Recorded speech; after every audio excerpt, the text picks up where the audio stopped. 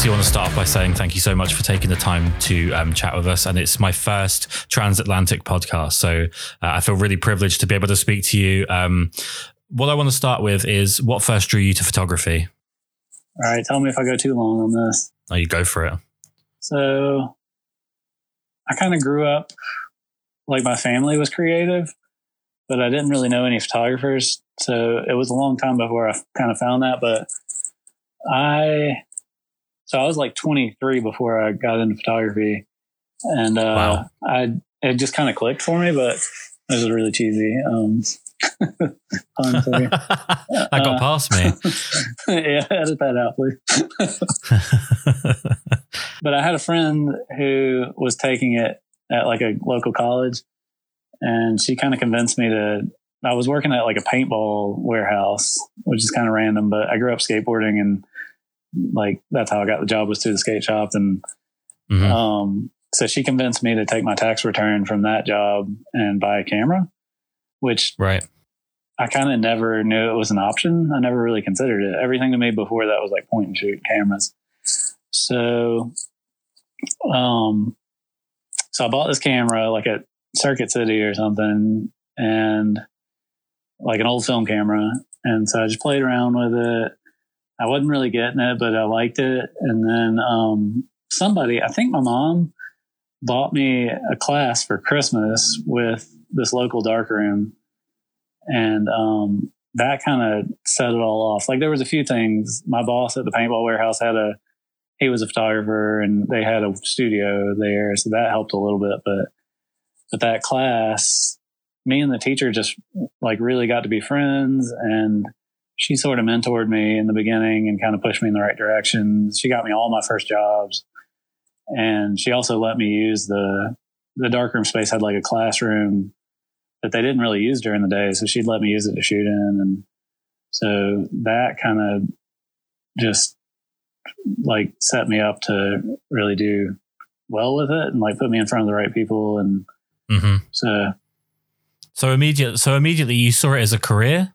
I wouldn't say immediately, maybe a year and a half in. Okay. I started, she worked at an arts council here. So she knew all the artists in town. And so when I started out, all I did was reproduce artwork for people. And that kind of gave me enough income to like, leave my job. And, I didn't need much money back then, but, and just kind of find a path with that. So it was a weird start. So from there, what was it that drew you to photographing people? It's weird because I'm not I won't say I'm not a people person, but I'm introverted. So like at first I didn't even consider it. I actually wanted to be a nature photographer. And I'm sorry to all the nature photographers that listen to this, but she was like, you're going to be poor your whole life if you're a nature photographer, which was totally true. She's like, you don't even like camping. Like, why would you want to be a nature photographer? So I think it was just the only thing I knew. And I at the time, I kind of thought studio photography was sort of dorky. And so she kind of pushed me in that direction. But it took me a few years before I got into shooting people. Like I kept doing product and artwork and, but after a while, like being introverted, it kind of became this like challenge to see if I could connect with people, as somebody that's not really my thing. I was real shy back then. And actually that process of photographing people like brought me out of my shell a lot and kind of taught me like, if you want to do this, like you can't be, I'm sure there are people, but you can't be that shy and be a portrait photographer.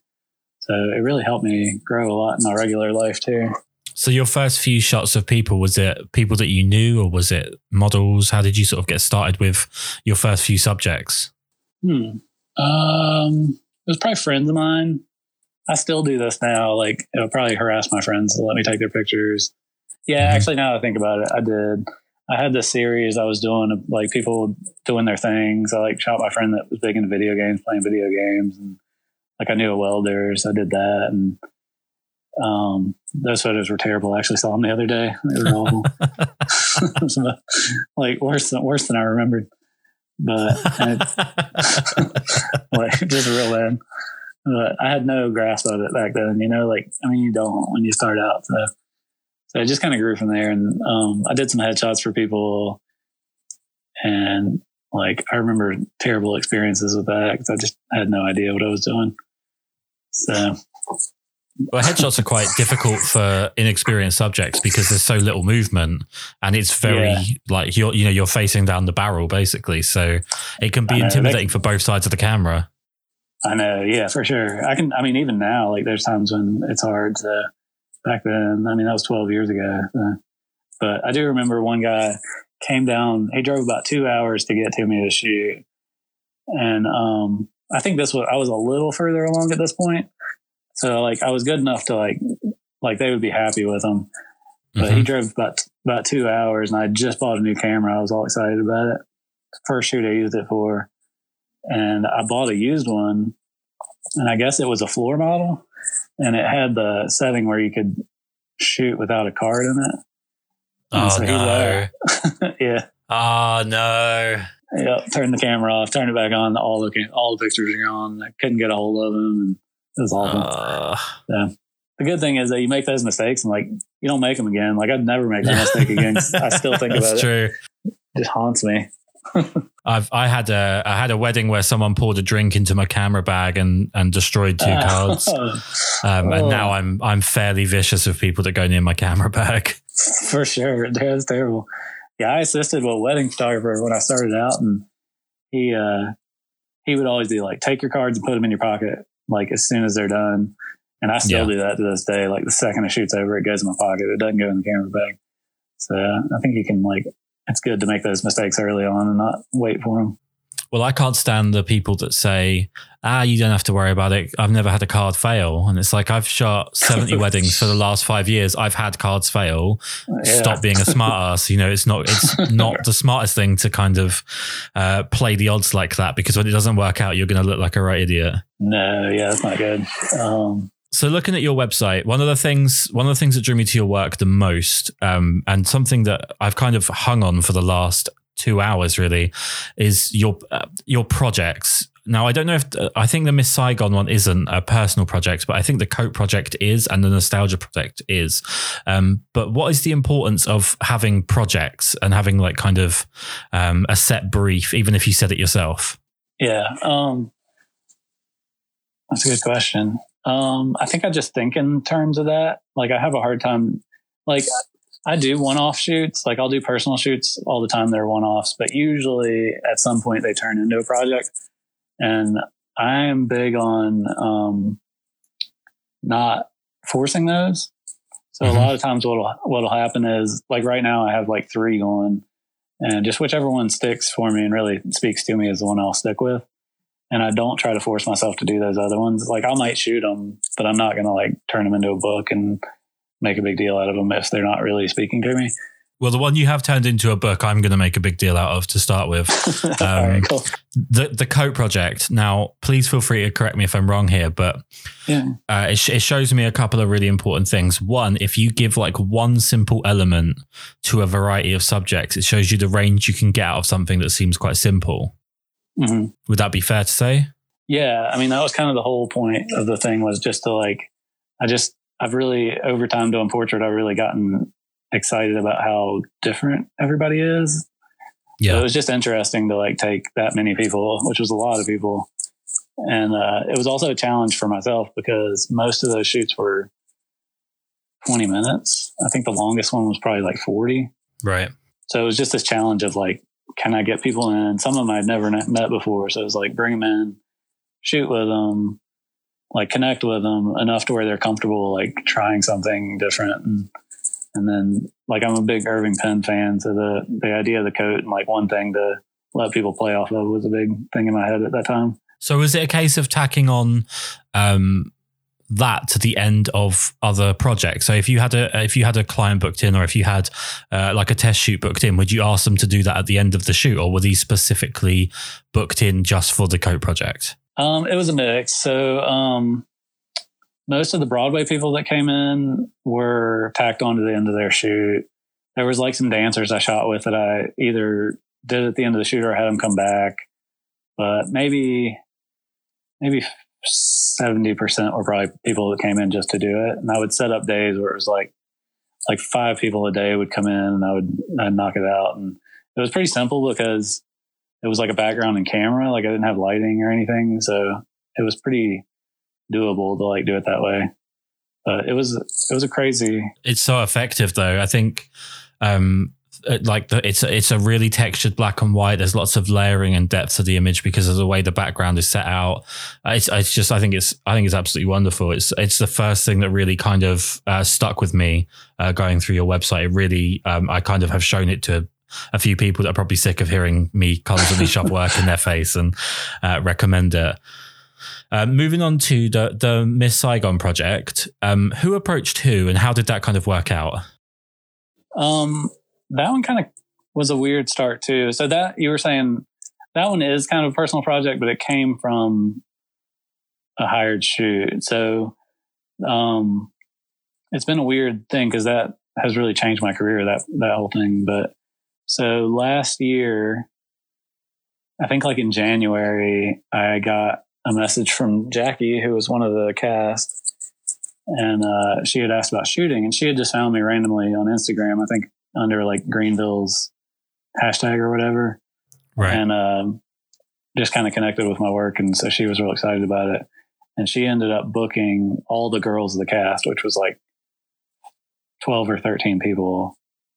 So, they wanted, content for their Instagram and stuff. It wasn't for the show. So, but I had been shooting this 4x5 camera for a while. So, and she definitely wanted that as well. So I like shot, movement stuff and all this stuff with each of them. And then we did a 4x5 headshot of everybody. Well, then, like a month after that, all the guys from the cast saw the photos of the girls, and, they wanted photos. So I like traveled to where they were then and did kind of the same thing over again, which that was like one of the craziest shoots of my career. It was like 5 days in a hotel room shooting all these photos in like the smallest space. Like I had all the, my backgrounds were pinned to the wall, and we were like shooting around everything, and I was sleeping there at night. So like, it was just crazy. But me and Jackie we got to be really good friends after that. And I got to be friends with a lot of them. So they kind of connected me with the right people, and now I've shot a lot of Broadway stuff. But that project kind of stemmed from that. So all those 4x5 headshots, now what I'm working towards is I'm trying to do 200 Broadway headshots and on the 4x5 camera. Right. And so when I hit 200, I'm going to try to do a book or a show or something. But I think I'm at amazing. I think I'm at 80 now or something. So it's been a good run of that. And the more people I meet, the more I meet from them. So it's been like a good kind of new venue for me. The Nostalgia project, I've never seen anything like it at all. And obviously you have your description written above, and something that at first I wasn't sure if I was missing, and then I kind of, after reading the description, because I'm the kind of idiot that goes straight to the pictures, I don't read before I check out the pictures. But the fact that the interpretation is up to the viewer is like something that you just don't see with photography anymore. I appreciate it. Yeah, that was a big thing for me. Is I actually debated on that the whole time I was shooting it, and that's one of those projects. Like that's probably it's a couple of years ago I was shooting that, and I keep thinking I'll pick it back up. I haven't yet, but yeah, I didn't want to give the description. I felt like the interest was in like figuring out what it was, and I also thought, since it's all writers and artists, I thought it would be interesting to see if there were like patterns in what they brought. Right. Which there was. I had to tell people stop bringing mugs. Everybody brought a mug. It's like, think beyond the mugs, please. What was it that gave you the idea to do that, though? What was sort of the spark plug on that idea, on that process? That one came from. So we have this really prolific artist here in town that like painted for 50 years. His name's Karl Blair. And his family, he had Parkinson's. And so a couple of years ago, his family hired me to shoot a lot of his work, like a backlog of his work, because I still do a lot of that now. And I was at his house a lot for that. And he was at home at that point, but But he, let's see. So in the process of shooting all his work, he had a lot of little things around his house that were like important to him, like a lot. He had a very eclectic like house. So, I ended up, they were like, we can't keep everything, which is really hard. And so I was like, well, maybe it'd be cool to do like a photo series with the stuff. And that way you have like the photos, even though you don't have the stuff. So yeah. From that, it came around to kind of putting the people with that stuff. And it just sort of stemmed from that. And he's actually in that project, which was lucky because I think he passed away like right after we shot his photos for that. It was kind of a big honor for me to have him on camera and stuff. It's amazing work. And like I say, it's something I've not seen. I can't think of anybody else I've seen do anything similar, especially not contemporarily. Well, I really appreciate it.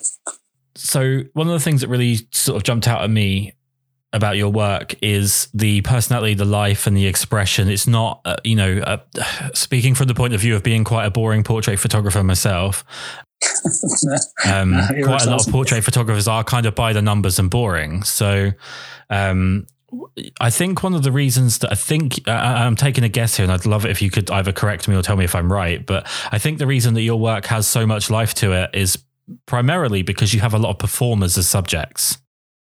Yeah, it probably helps for sure. Like they're definitely more comfortable. I think, I'm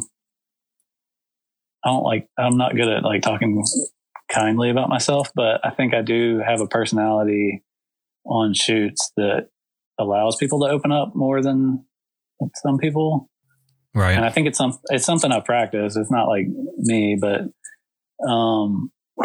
I've heard from people that like they felt like they came in thinking they were going to be nervous and they felt like they could like really open up on the shoot. So I think I've kind of practiced that mentality on shoots. Is it a case of building up trust and building up a rapport before you start shooting?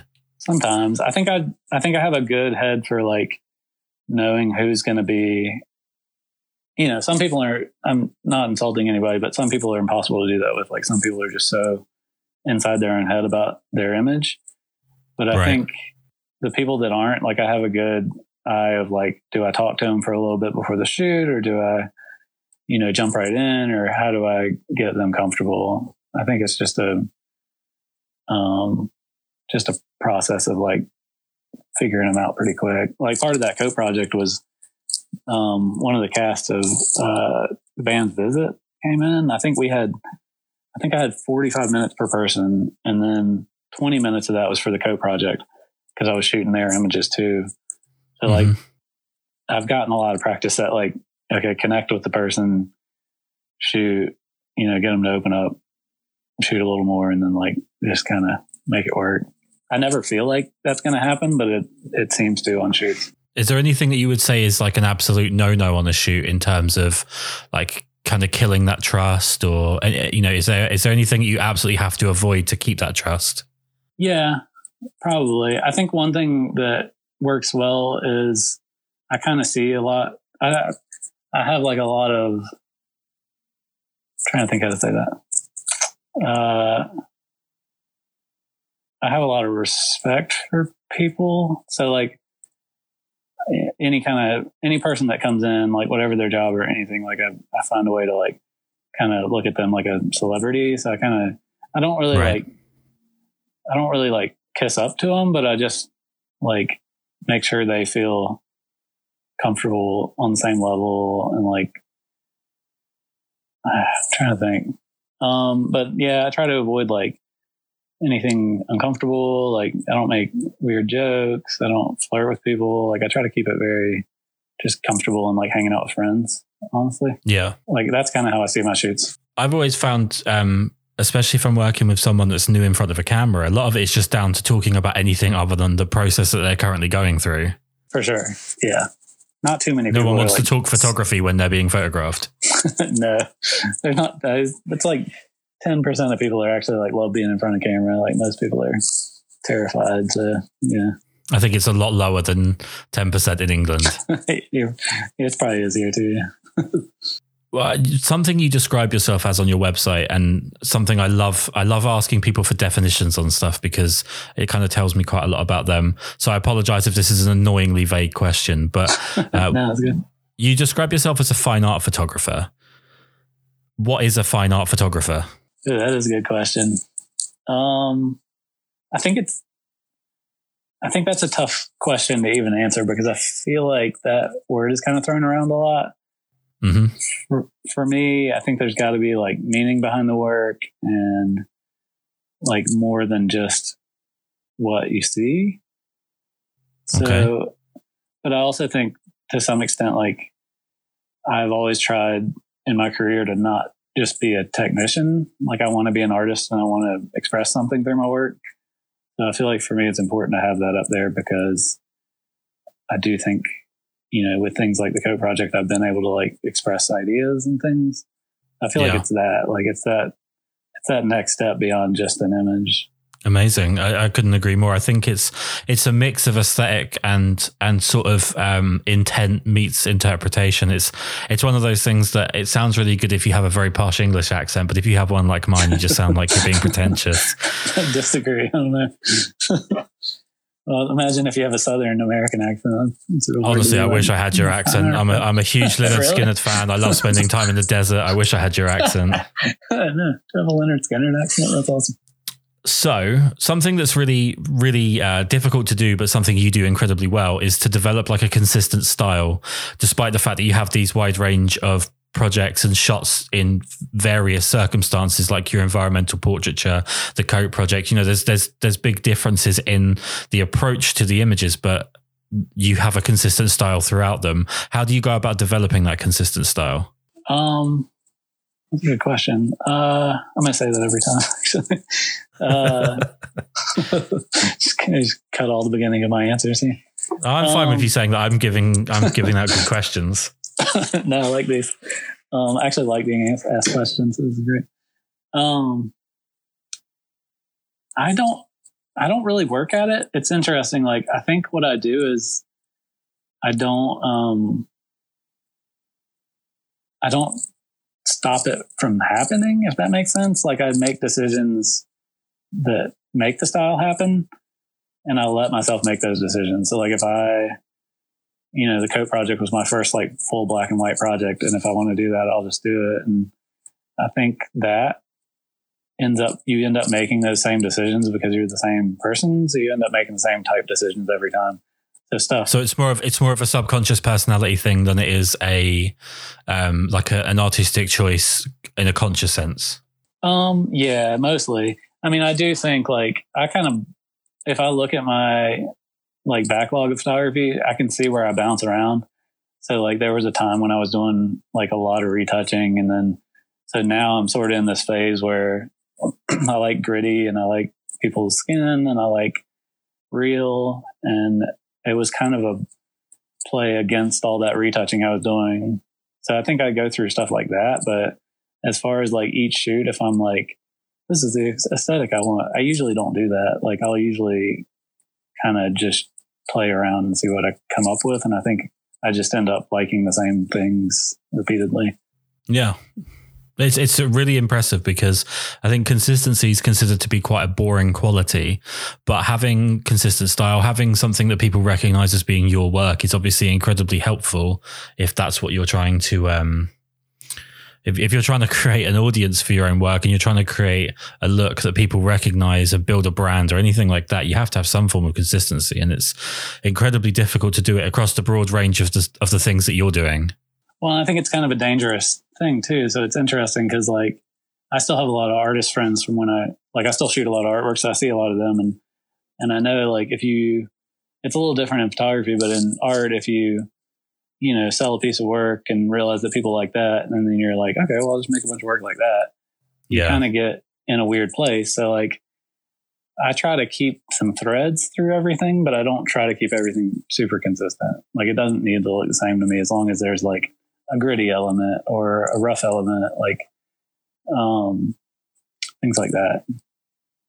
So I just kind of try to keep those veins in there. It's obviously working for you because it's one of the best qualities of your work. to kind of move off onto something a bit more technical, you obviously switch between digital and film a fair bit. I'm assuming. What are your reasons for picking each when you do? Well, I started out in film, so I did about 2 years in the darkroom before I went digital, and I loved it. There's like a magic to it that you just like, I love shooting digital, but you just don't quite get that. So when I went to digital, I think over the years I started getting a little burned out with like doing a shoot and shooting, 1,000 images and then having to come home and sit at the computer. That's just not my favorite thing to do. So I hit like a burnout point a couple of years ago where I just couldn't do it anymore. I was just shooting too much. And, so I had never shot 4x5. I'd only shot, medium format. And a friend of mine suggested it. I'm not going to name her because it was a bit of a, it was like, why did you do this to me? Because I just got obsessed with it. And I thought, well, this will be much less computer work, but it's really not because I'm scanning the negatives.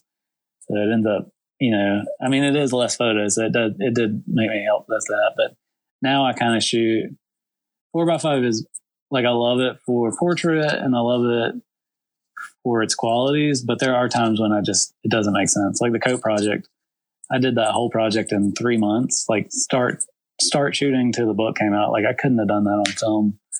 Yeah. And then like I shoot a lot of dance stuff and movement, and it's just not my favorite thing to shoot it with that because you like burn through a lot of film, and the film's not super cheap. So now I kind of tack it on. Usually I'll do, 3 or 4 4x5 images at the end of a shoot. And a lot of times those are the ones I like the best, but sometimes I'll do a full 4x5 shoot and it's like 10 photos for the whole shoot, and, which is scary, but it tends to come out better than shooting 200 digitals usually. Yeah. Yeah. I just think it out more. So I feel like the 4x5 is kind of my outlet to feel a little more like an artist, because you really think out each image and you're really considering everything with it. And with digital, I might just try some stuff and shoot. So both of them have their place, but I will say, I also started shooting 4x5. I love all the local photographers here, and they're all going to hate me for this, but I kind of didn't feel like I had my own thing here. Yep. And I just wanted something that was mine. And I felt like 4x5, if you don't want to shoot it and you don't love it, you're not going to do it because it's a pain in the ass. Like, it's just a lot of extra work. So I just kind of felt like I needed something of my own. So I guess that too. No, it's amazing. It's like an intangible quality to film. It almost feels like it has a texture even when it's on a screen. Yeah, it's just such a different look. I really like it. And at some point I'd love to print in the darkroom, but for now it's like scanning the negatives is working pretty well. It looks wonderful. I was gonna say I have a funny scanner too, because I have a really nice Epson scanner, but and I bought like one of those super nice wet plate scans where you put like float in oil. Yeah, I hate that thing. And so instead, I had a friend of mine has a laser cutter, and she laser cut me a holder, and it's like the simplest little rectangle. And so I got that wet plate thinking I'd do that, get better scans, and I just immediately went back to that laser cut thing. So it's like this really nice scanner with this really crappy film holder, but it works for what I want. I think that's where an American would differ from someone from England. I think it's like you guys with your cars.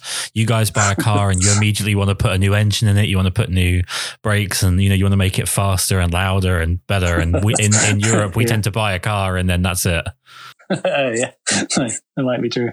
Me and my friend Evan have this joke that we'll be like, well, it's punk rock, so everything's like, like I'll leave all the hanging marks and like I leave the edges on mine. I'm like, well, it's punk rock, it's fine. Like I'll just kind of leave a little bit of organicness to it and let it go. It's kind of strange as well, because I feel like it gives images that kind of behind the scenes look. At the same time as giving it the, I don't know, it's kind of got a Peter Lindbergh thing to it where it's kind of raw and it's a hard one to put into words, but it looks fantastic. I appreciate it. I also think it kind of gives me a fingerprint on my images. Like, I use a certain hanger all my hanging marks are in all my 4x5s. And it actually, if you look at the edges of mine, the edges are that film holder. So I just feel like it's like a signature of my work that somebody else couldn't really repeat. So it like kind of gives it a quality that's mine a little bit. Where you're based, do you have a lot of photographers in the area? Yeah, there's quite a few. There's probably, we actually used to have a big photo group here, and, it sort of switched between about 20 people, but yeah, there's quite a few here. It's not a huge city, but it's decent size. And so it's funny because I don't know if you know about Wonderful Machine, but there's like more people on Wonderful Machine here than a lot of the big cities around for some reason. This is the Wonderful Machine is would it be an agency, I guess? Yeah, it's like a digital agency where they kind of represent a lot of people. So they kind of jury you in, and most cities have like 2 to 3 people. And for some reason we had 6 for a while. I think there's 5 now, but kind of odd for such a small city. Obviously it's a bit of a creative, it must be something they're putting in the water. There must be. There's so many artists here. That's one thing I love about Greenville is there are like the place where my studio is, like we have a little village area. I mean, there's got to be like 40, 50 artists out there. Like it's just a ton of artists here. So like there's going to be a lot of photographers too. Amazing. With your environmental portraits, there's obviously a tremendous amount of production value in it, and it looks like a tremendous amount of pre-production that's gone into it. Are you working alone when you're doing a lot of these sort of location jobs, or have you got someone there to help you with lighting? How does that brief work? Well, I really appreciate that because they're like super not high production. Oh, okay. they're usually like, a lot of them are like, but I appreciate that you said that because they are kind of the opposite end of my work where it is more like polished, but mainly that's because a lot of those came from a magazine I shoot for here, and like that's that solidity for them. And so sometimes I'll have an assistant. It doesn't happen too often, honestly. Like I shoot a lot of one light stuff, and I do a lot of mixed like natural light with one light. So I don't usually need somebody. Although I had to shoot yesterday. I had this cool, I have a friend that works at this marketing company, and they had this cool project last year, and we did, I think, 18 portraits for them. And instead of doing headshots, they decided to do environmental portraits of each person based on that person's interests, which was like, the dream project of mine. So we shot another one yesterday because I hired somebody new, and I did need somebody yesterday because there was like wind like crazy, and we were shooting right at the edge of a pool. So there are times, but usually it's just me.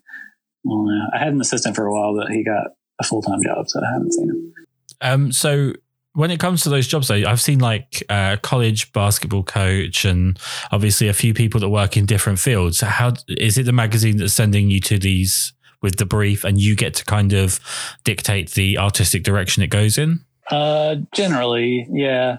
Sometimes there'll be so my friend Paul is the art director at that magazine that I shoot for mostly. Like I've shot, some of those came from other magazines, but he'll usually, because I shot for them for 5 years. So like at that point, he's like, just do your thing.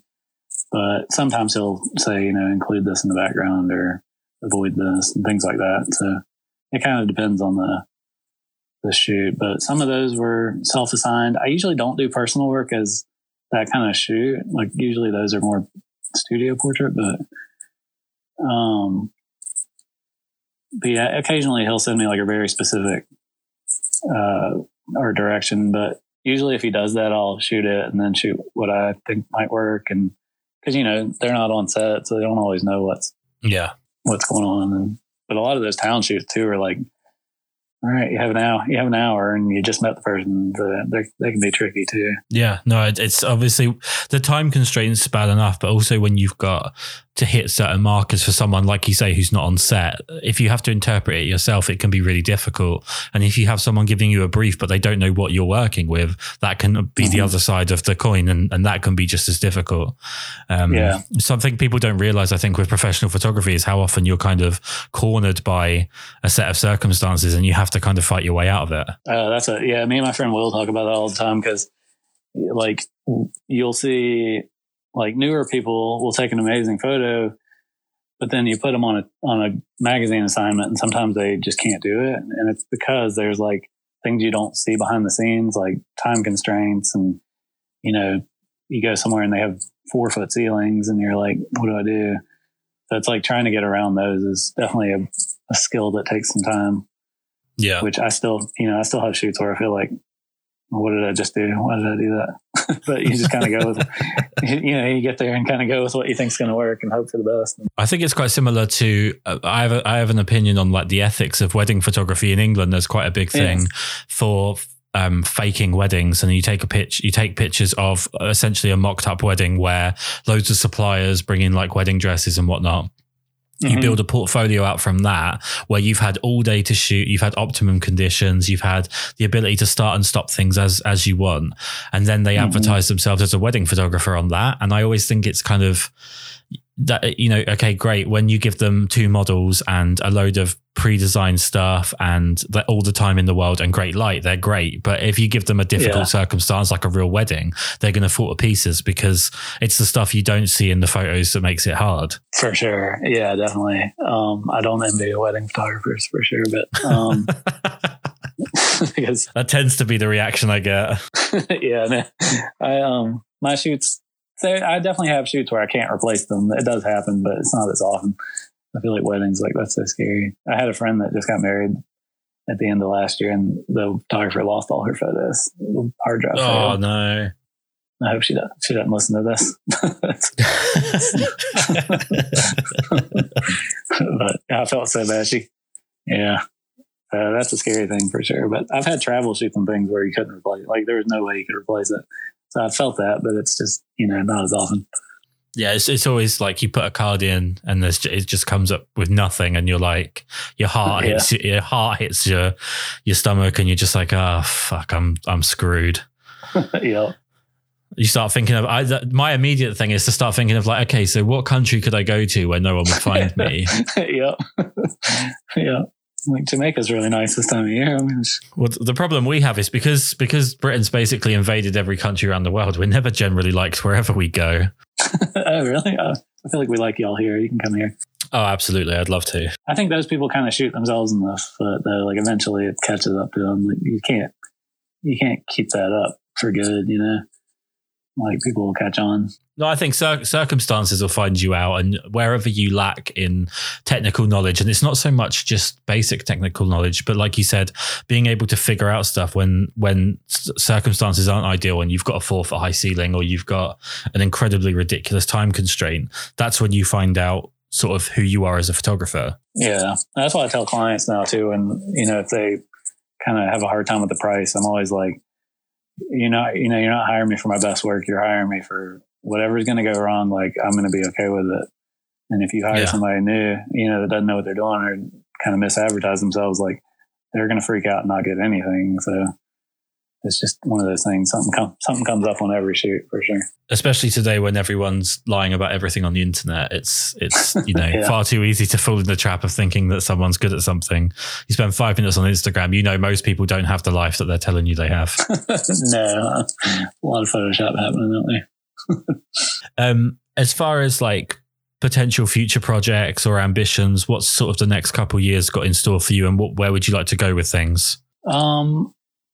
That's interesting because I think I'm still trying to figure that out. Like the coat project was it like really connected with me and people really connected with it. So it felt like kind of a crescendo. Is that a good word for that? Yeah. So I've had a hard time like moving into the next thing, but I'm still working on those Broadway portraits. I did another like 15 of them a couple weeks ago before all this happened. And, I've got an exhibit next year in February that I'm working towards. So I'm working on that project, which it's like a lot of, I don't even know how to describe it. Kind of dark and thoughtful portraits, headshots. And, so I'm working on that. I'm working on the dance project that I've just started, and I've had a couple of professional dancers work with me on that. So right now I'm kind of in that space where I'm like trying to figure out what's next and what I want to do. I suppose right now as well, it's not the best time to be planning the future when we don't know what's happening like day to day. Yeah, will there be a future? We'll see. As long as there's money, they'll always find a way to keep the future going. Right, hopefully. Yeah. I mean, luckily, like my studio is shut down and the space I work in is large. And so like I can do, because we're not on full lockdown, like I can do a, one person shoot right now. So I haven't, but I could. Yeah. So I'm not completely out of the game, but I haven't had a shoot in a couple of weeks. It's been kind of weird since yesterday. Oh, I've had my next 2 months completely cleared where I've got no work at all. It's all been moved or cancelled. And now if we go outside where I'm living, you get challenged fairly quickly by the police at what you're up to, which is slightly frustrating. Because if you're like taking a walk on your own, I mean, who am I going to infect? Right. Yeah, that's tough. We're kind of, although it could turn into here where like if I look out my window, I live like in downtown and there's so many people out and I'm just like, yo, you're going to make this take longer. Like just stay in for a couple of days. Like, yeah, just get this over with. Yeah. One of the things I loved about England is we're incredibly to the point and rude with each other just instantly. There's no niceties at all. And there was like Instagram campaigns that was just like stay the fuck in and stop being an asshole and things like that. Right. Nice. And like there's just no tolerance for it. So at least here, after one weekend of people being a bit stupid, it kind of immediately calmed down. Yeah. Oh, we don't have one thing we had. I have to ask: did you have this problem in America with people just going out and bulk buying toilet paper? Yeah. Oh, yeah. We definitely had that. Yeah, they actually had to send out a big thing like stop buying all the toilet paper. So it was pretty. I thought like bidet sales are just going to go skyrocket. Like those companies are going to make so much money off of this. But yeah, exactly. Yeah. Yeah. We it's been weird. So we had that. Grocery stores were getting cleared out. Like people kind of freaked out. And then we've had like a lot of, it took a while to get people to take it serious. So like I heard the other day that spring break was like busier than ever because plane tickets were so cheap. And it's been pretty scary. Yeah. Young people, eh? Yep. No, because you have two sides of it. You have the side that doesn't think it's the real thing at all, and they cause more problems by ignoring it, and then you get the side that cause their own set of problems by going out and buying all of the tin food and all of the pasta and all of the toilet paper, so that they just sat in their house with a load of dry food and an abundance of things to wipe their ass with. Exactly. Yeah. It's a very strange thing. I think like culturally it's bizarre that America and England, although we are obviously, we speak the same language, sort of, it's amazing that we have such different cultures, but the first thing everyone went to was toilet paper. Yeah, that is weird actually, yeah. For an illness that has no effect on your digestive system. Yeah, it is very strange but that's kind of like, I don't know if y'all have that there, but if it snows here, like bread and milk sells out, and it's like those are the things that go bad the fastest. Like, why are you buying that stuff? Buy canned food or something. Yeah, but the difference is, I guess you probably have actual real snow that you can sort of see and settles, whereas in England we get snow that comes down with the rain, so there's no purpose to it at all. It doesn't. You don't get a snow day. There's no fun to it. Just 3 or 4 people will crash their car because they're driving at 120 mile an hour without thinking about what they're doing, and the whole country shuts down because we're scared of a little bit of powder. No, that's us too. I grew up in Virginia, which is like 6 hours north of here, and we would get like 2 feet a few times a year, maybe. Like Greenville, we really don't get snow much. Like we had it this year and it was like half an inch and it barely sucked. We don't get too much here, but people will freak out. And our whole state has like 2 plows. So they have to like borrow plows from other states to plow our roads. So if it does happen, we're screwed completely. The main problem with England is that we have Scotland to the north, and Scotland are really good at dealing with any problems. So we get bad weather and they consider it to be summer. We get bad snow. They don't even consider it to be snow. They're like all weather terrain vehicles, and English people are just all stupid Italian sports cars that can't handle anything. So what I want to what I want to finish off with, because I'm so thankful for you taking the time to do this, is because obviously where people are sort of trying to stay inside and they're locked in or whatnot, I'm trying to open up people to new photographers or new influencers. So are there any photographers at the moment that are really catching your eye? Any work that you're a big fan of? Any long time influences that you're a big fan of? Yeah, I mean, a lot, honestly. I mean, historically, there's a few. Do you want new, like, current people? Whoever you want to give me. I'm a huge Josef Karsh fan. I feel like his work's really interesting because, like, you look at photos from the, like, 50s and they look like modern photos. Avedon has been a big thing with me. Like, I think that was one of the things when I got into 4x5, like, Avedon's work really spoke to me. Irving Penn, honestly, like, project wise, I feel like that's been a big influence. And then modern wise, like, Josh Wool I'm a big fan of Josh Wool. Oh, I love Josh Wool. Yeah, I like his a lot. And Patrick John is in New York, and I went up to shoot in New York like 2 weeks ago, and he works like a few miles from where I was. So I was like, I want to go harass him, but I didn't have time to do it. So, but I feel like Patrick John is like a big influence on me lately. He's just real gritty, and it's just really interesting work.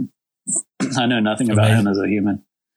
He never posts about himself, so I'd be curious what he's like. But it's usually a good idea when you idolize someone's work sometimes to not get to know them. I had the unfortunate experience a few years ago of meeting my all-time photographic idol, and he started talking about how he can control the universe of his mind. So it doesn't always play out.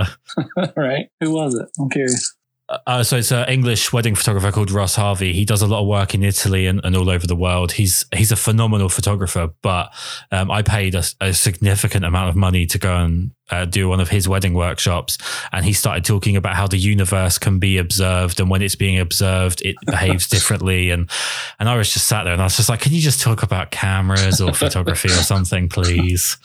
That's awesome. I'm not going to do the same thing, but I have this obsession with flat Earth YouTube shows where they like debunk flat Earth people. So I get really entertained when anybody brings up stuff like that. It's pretty out there. Or like dinosaur people that deny that dinosaurs existed. I'm just really entertained by those people. Yeah, I think that they're underappreciated. I think people get very angry with them when in actual fact you should kind of let them run with it, make a lot of material to watch, and then you've got a lot of things to laugh at. It's like a self-fulfilling comedy. It is. It really is. So that's pretty much what I've been doing this week. One thing I try and make sure that every guest does at the end is they tell us where we can find your work. With you, it's especially important because although I don't really like the metric of social media following as a sort of a barometer of how good someone is at their craft, you are painfully underfollowed considering your skill level and your body of work. So where can everyone find you? I appreciate that. So Eli Warren Photo on Instagram is my kind of outlet for my creative work. I don't post a lot of headshots. I don't post a lot of like magazine work on there, and then eliwarren.com on my website is soon to be updated. I've actually got like a year's worth of new work that's not up there yet. Some of the new stuff is, but besides that, I guess that's about it. Those are my main two outlets. I don't do Facebook. I'm not really big on too many other social medias, but It's been an absolute pleasure to talk to you. I'm so thankful that we managed to find time to do this. I'm really appreciative. Yeah, thanks for doing this. Thank you so much. Cool idea to like make this happen. It's a nice break from the craziness.